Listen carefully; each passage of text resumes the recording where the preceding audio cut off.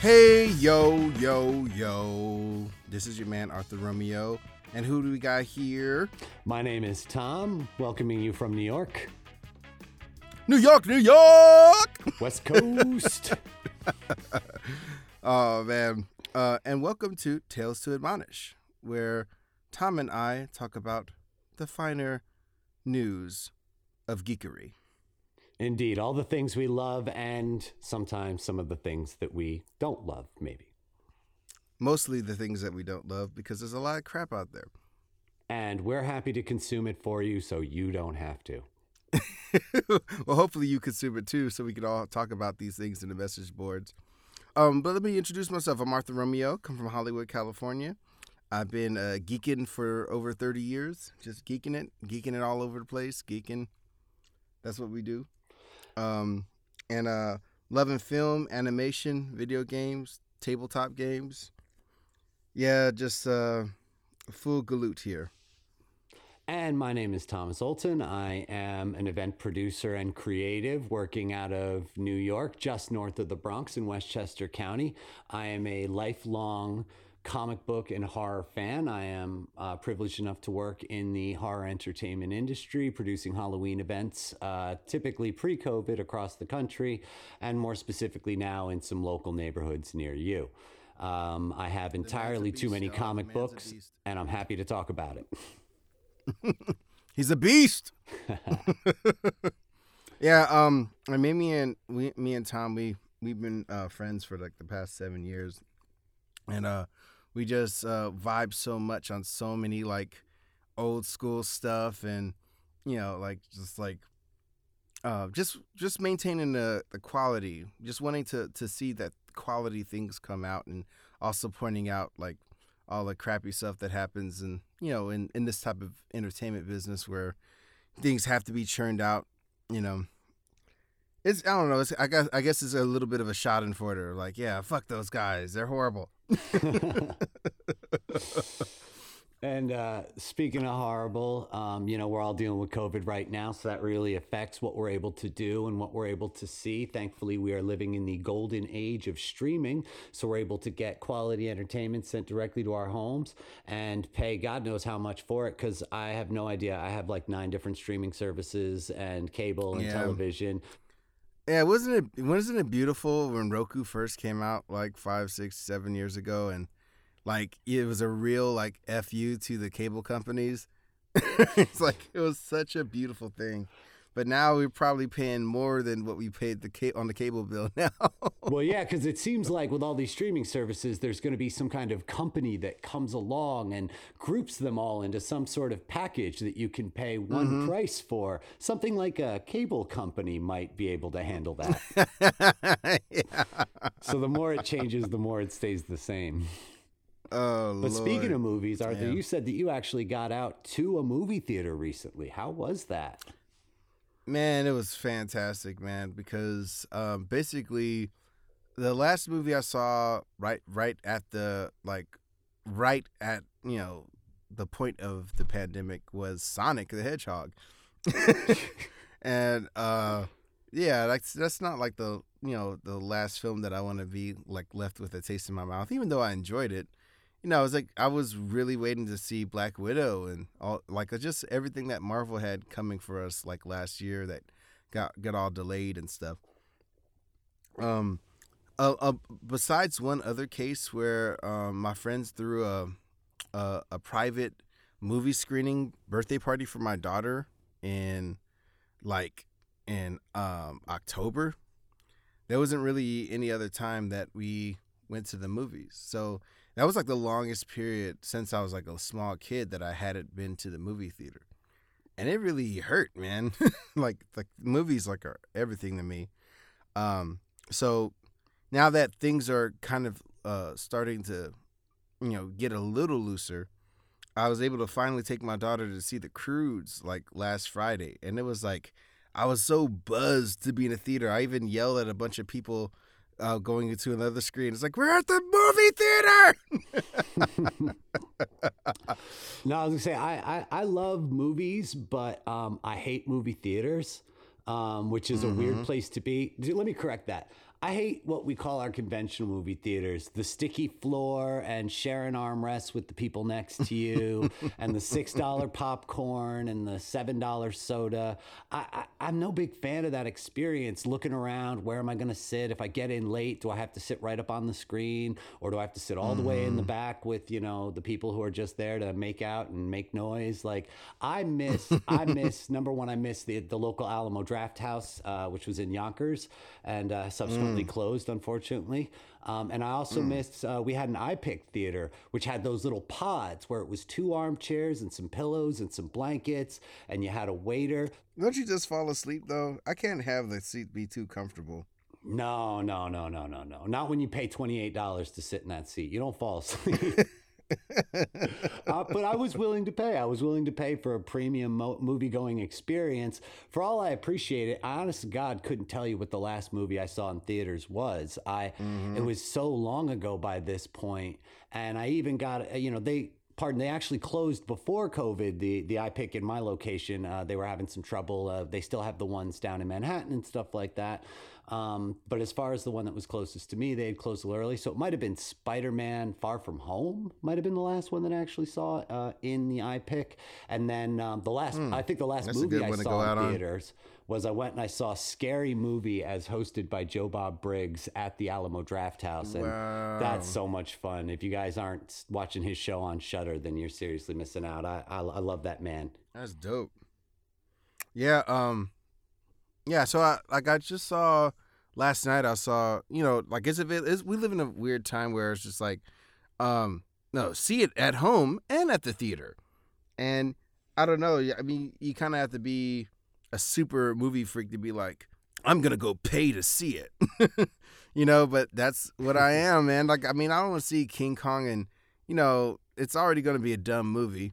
A big dumb movie, but you got to see a big dumb movie on a big dumb screen. You know what I'm saying? Right, but that's what it is. You went to go see. You did recently. You saw Kong versus Godzilla, and that's the perfect movie to go see on a screen, because that is a push popcorn into your face and watch monsters punch each other kind of movie. Yeah. And I think you lose some of that experience in your home. Yeah, I mean, when it was basically when it's the only choice you have, you'll do that, but It's just interesting what I'm willing to do as a movie fan, especially missing the theater so much, because I saw Raya, the new Disney martial arts movie.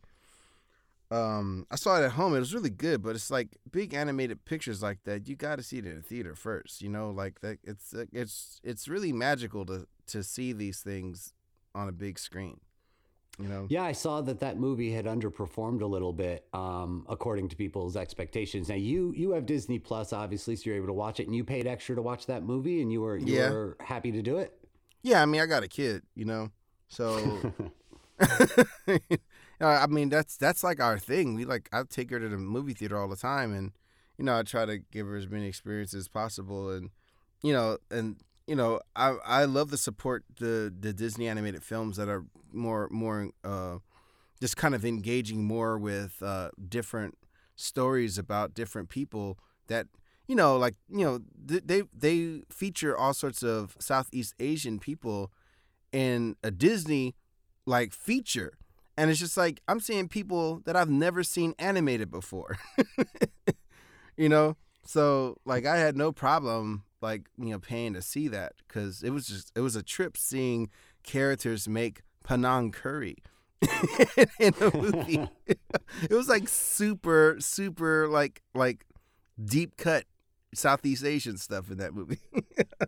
Well, that's good. I'm glad that you're enjoying the additional representation that some marginalized communities are getting in these films now, and that's long been a problem. Yeah, especially Moana and stuff.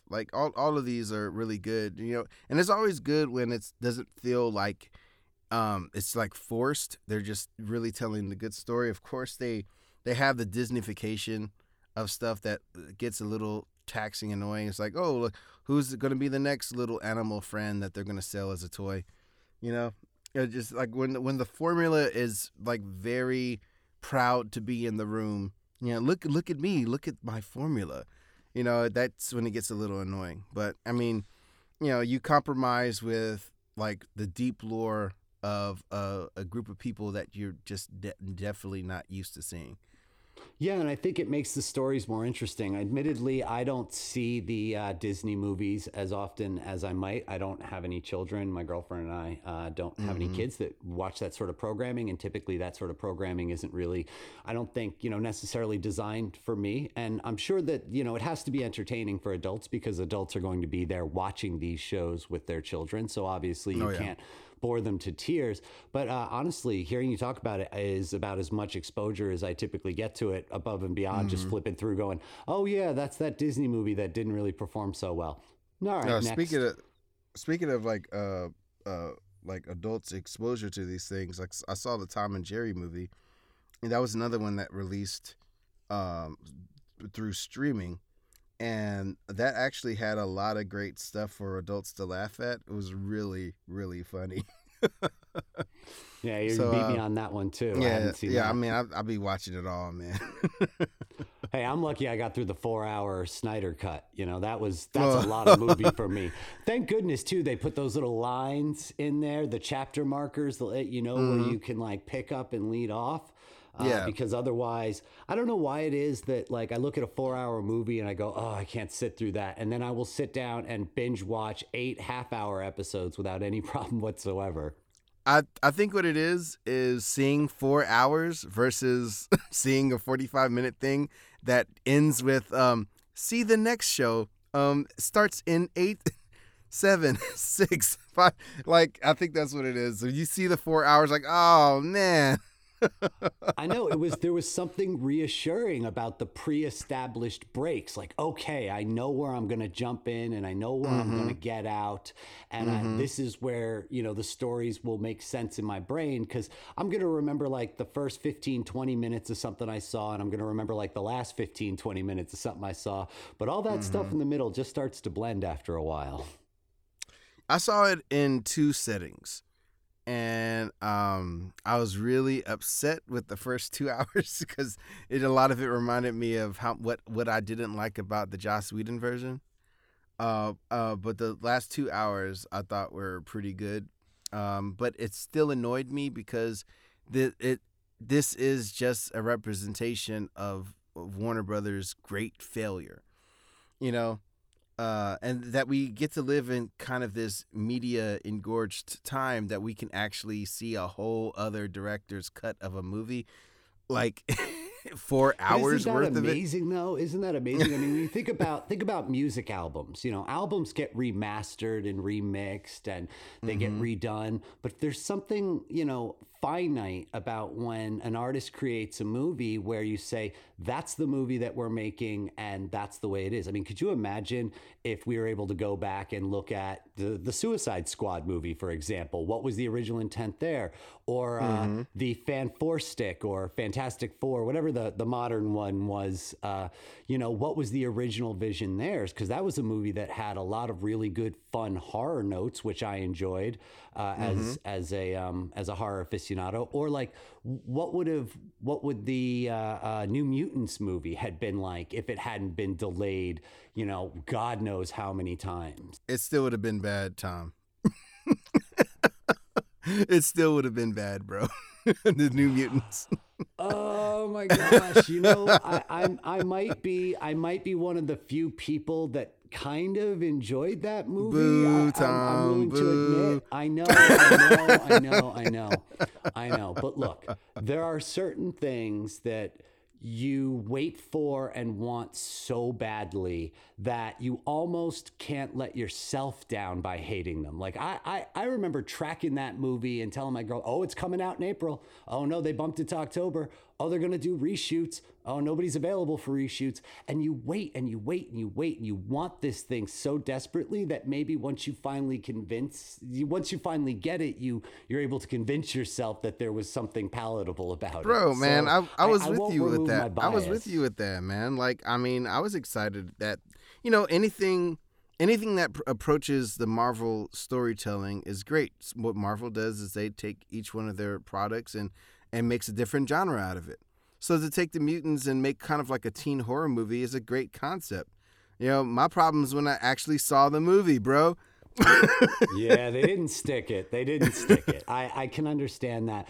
I wanted that out of the Fantastic Four movie. You know, when we watch the Fantastic Four movie and you see the transformation where, you know, in 99% of superhero movies, superhero gets superpowers and is totally down and goes on to do their superhero thing. And so when you have something like the Fantastic Four, you have a person who is literally on fire all the time. That's probably terrifying. Or a human being who has become some form of living, mobile, you know, sentient rock. That is absolutely terrifying. So when you have this sort of like Carpenter-esque body horror, I wish somebody would really lean into it. Yeah. And I'm not seeing it.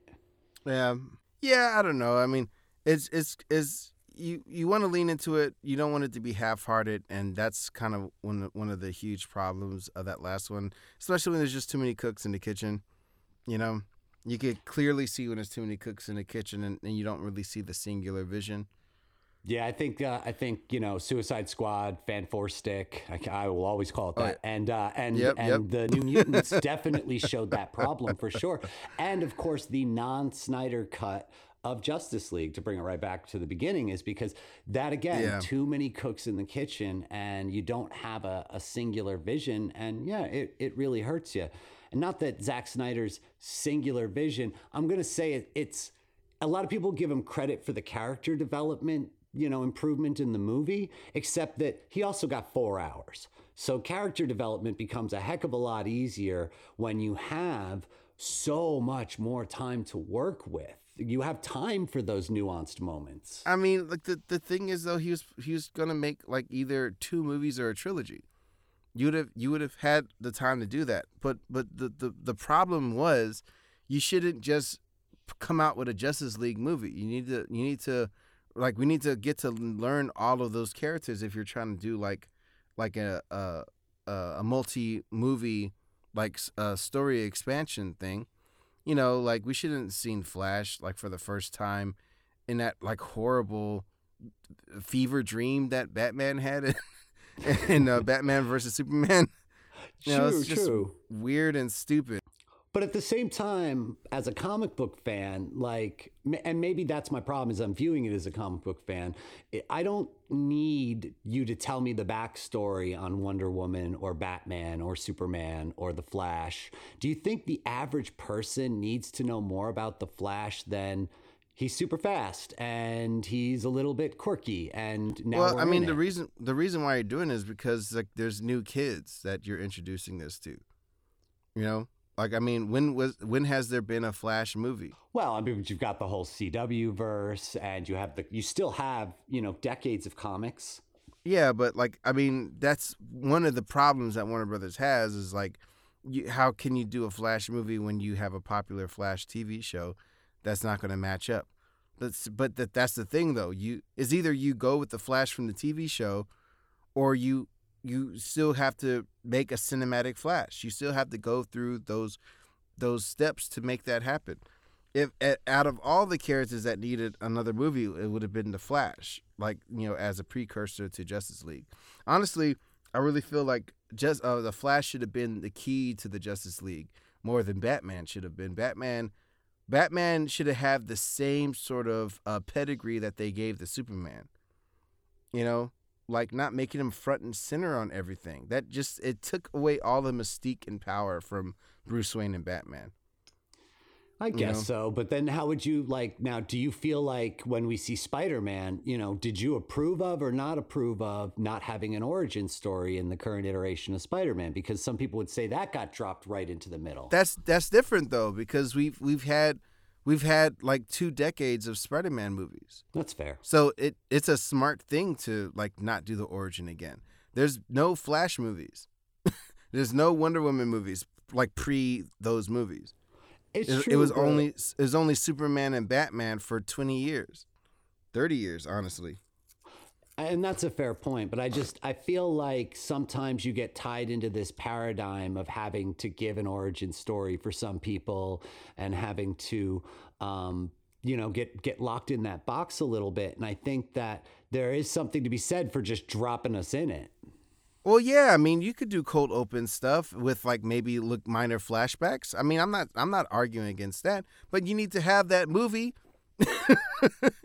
You need to have it like it doesn't have to be an origin movie. It could be like like with us knowing about the Flash TV show, we don't have to go super into the origins of the character. It could be, but that movie needed to happen first because, the thing is, if you look at the Marvel model, we know the characters going into the team up. So it then becomes about how those characters interact with each other.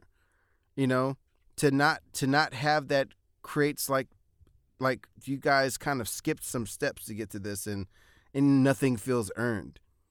I mean, I guess so. I do see that. The connection with Doomsday and Superman doesn't feel earned. Like when they're facing off with each other, it's like y'all just meeting each other. It doesn't mean anything. Okay, so within the context of the actual movie itself, I totally get that. But I think that there's enough material out there. Oh, and one other place where we got to give a little credit where credit is due. The DC animated universe is absolutely prolific. I mean, there is so much stuff out there. And I think that, if you're watching any of that stuff, it gears towards the younger fans. So I think that that's filling that gap there where younger fans might not necessarily know some of the characters. But if you're just talking about their particular relationships within the context of the movie in this specific iteration, yeah, I could see your point that you want to know a little bit more about how and why they connect. But I just don't know if we need a 6-hour Snyder cut is all. No, I'm not asking for that. Are you sure? Are you sure you don't want a 6-hour Snyder cut? We might actually find out what the hell all that Martian Manhunter stuff was. That was so bizarre. What was that? Why does he know so much about Ma Kent? And does that just completely wipe away all the emotional gravity of that scene when she walks out the door and turns into Martian Manhunter? Like, I was happy that Harry Lennox, like after playing like generic generals in almost every movie for the past 20 years, That's fair. Gets to actually be a superhero. I really was happy that he got to do that, but the circumstances were so weird. Man. Oh, it was so shoehorned. I hated that scene. Shoehorned. Like Bruce Wayne, like you can't even say Bruce Wayne. That was Ben Affleck. It was not Bruce Wayne. Ben Affleck's on this like lake house, just mildly bemused at this floating green guy. And then Martian Manhunter has the worst line. He says, "Some people call me Martian Manhunter." Who are these some people? And maybe that's the worst name to tell somebody who just like fought saving the world. Manhunter. Just say, "Call me John." I mean, Batman went right inside that little cabin and started working on a contingency plan for this dude. Not that Batman. That Batman went his ass back to sleep, bro.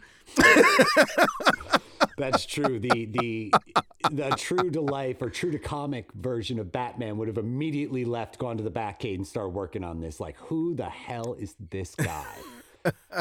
No, I completely. That was weird. That was a little bit weird for me. And then there's a lot of weird stuff in that movie, man. There's so much weird stuff. How are you gonna tease a new movie at the end of it? Like, we're teasing the next when you know full well nothing is coming.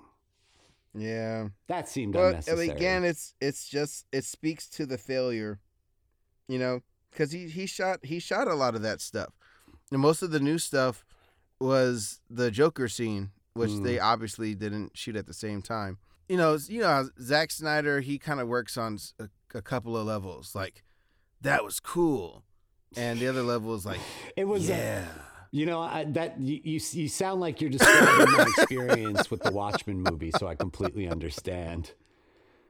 God, I love that comic book so much, and I actually love that movie more than I should. I know. We don't even have time to get into it, but yeah, man. I think Watchmen is the best thing he's made.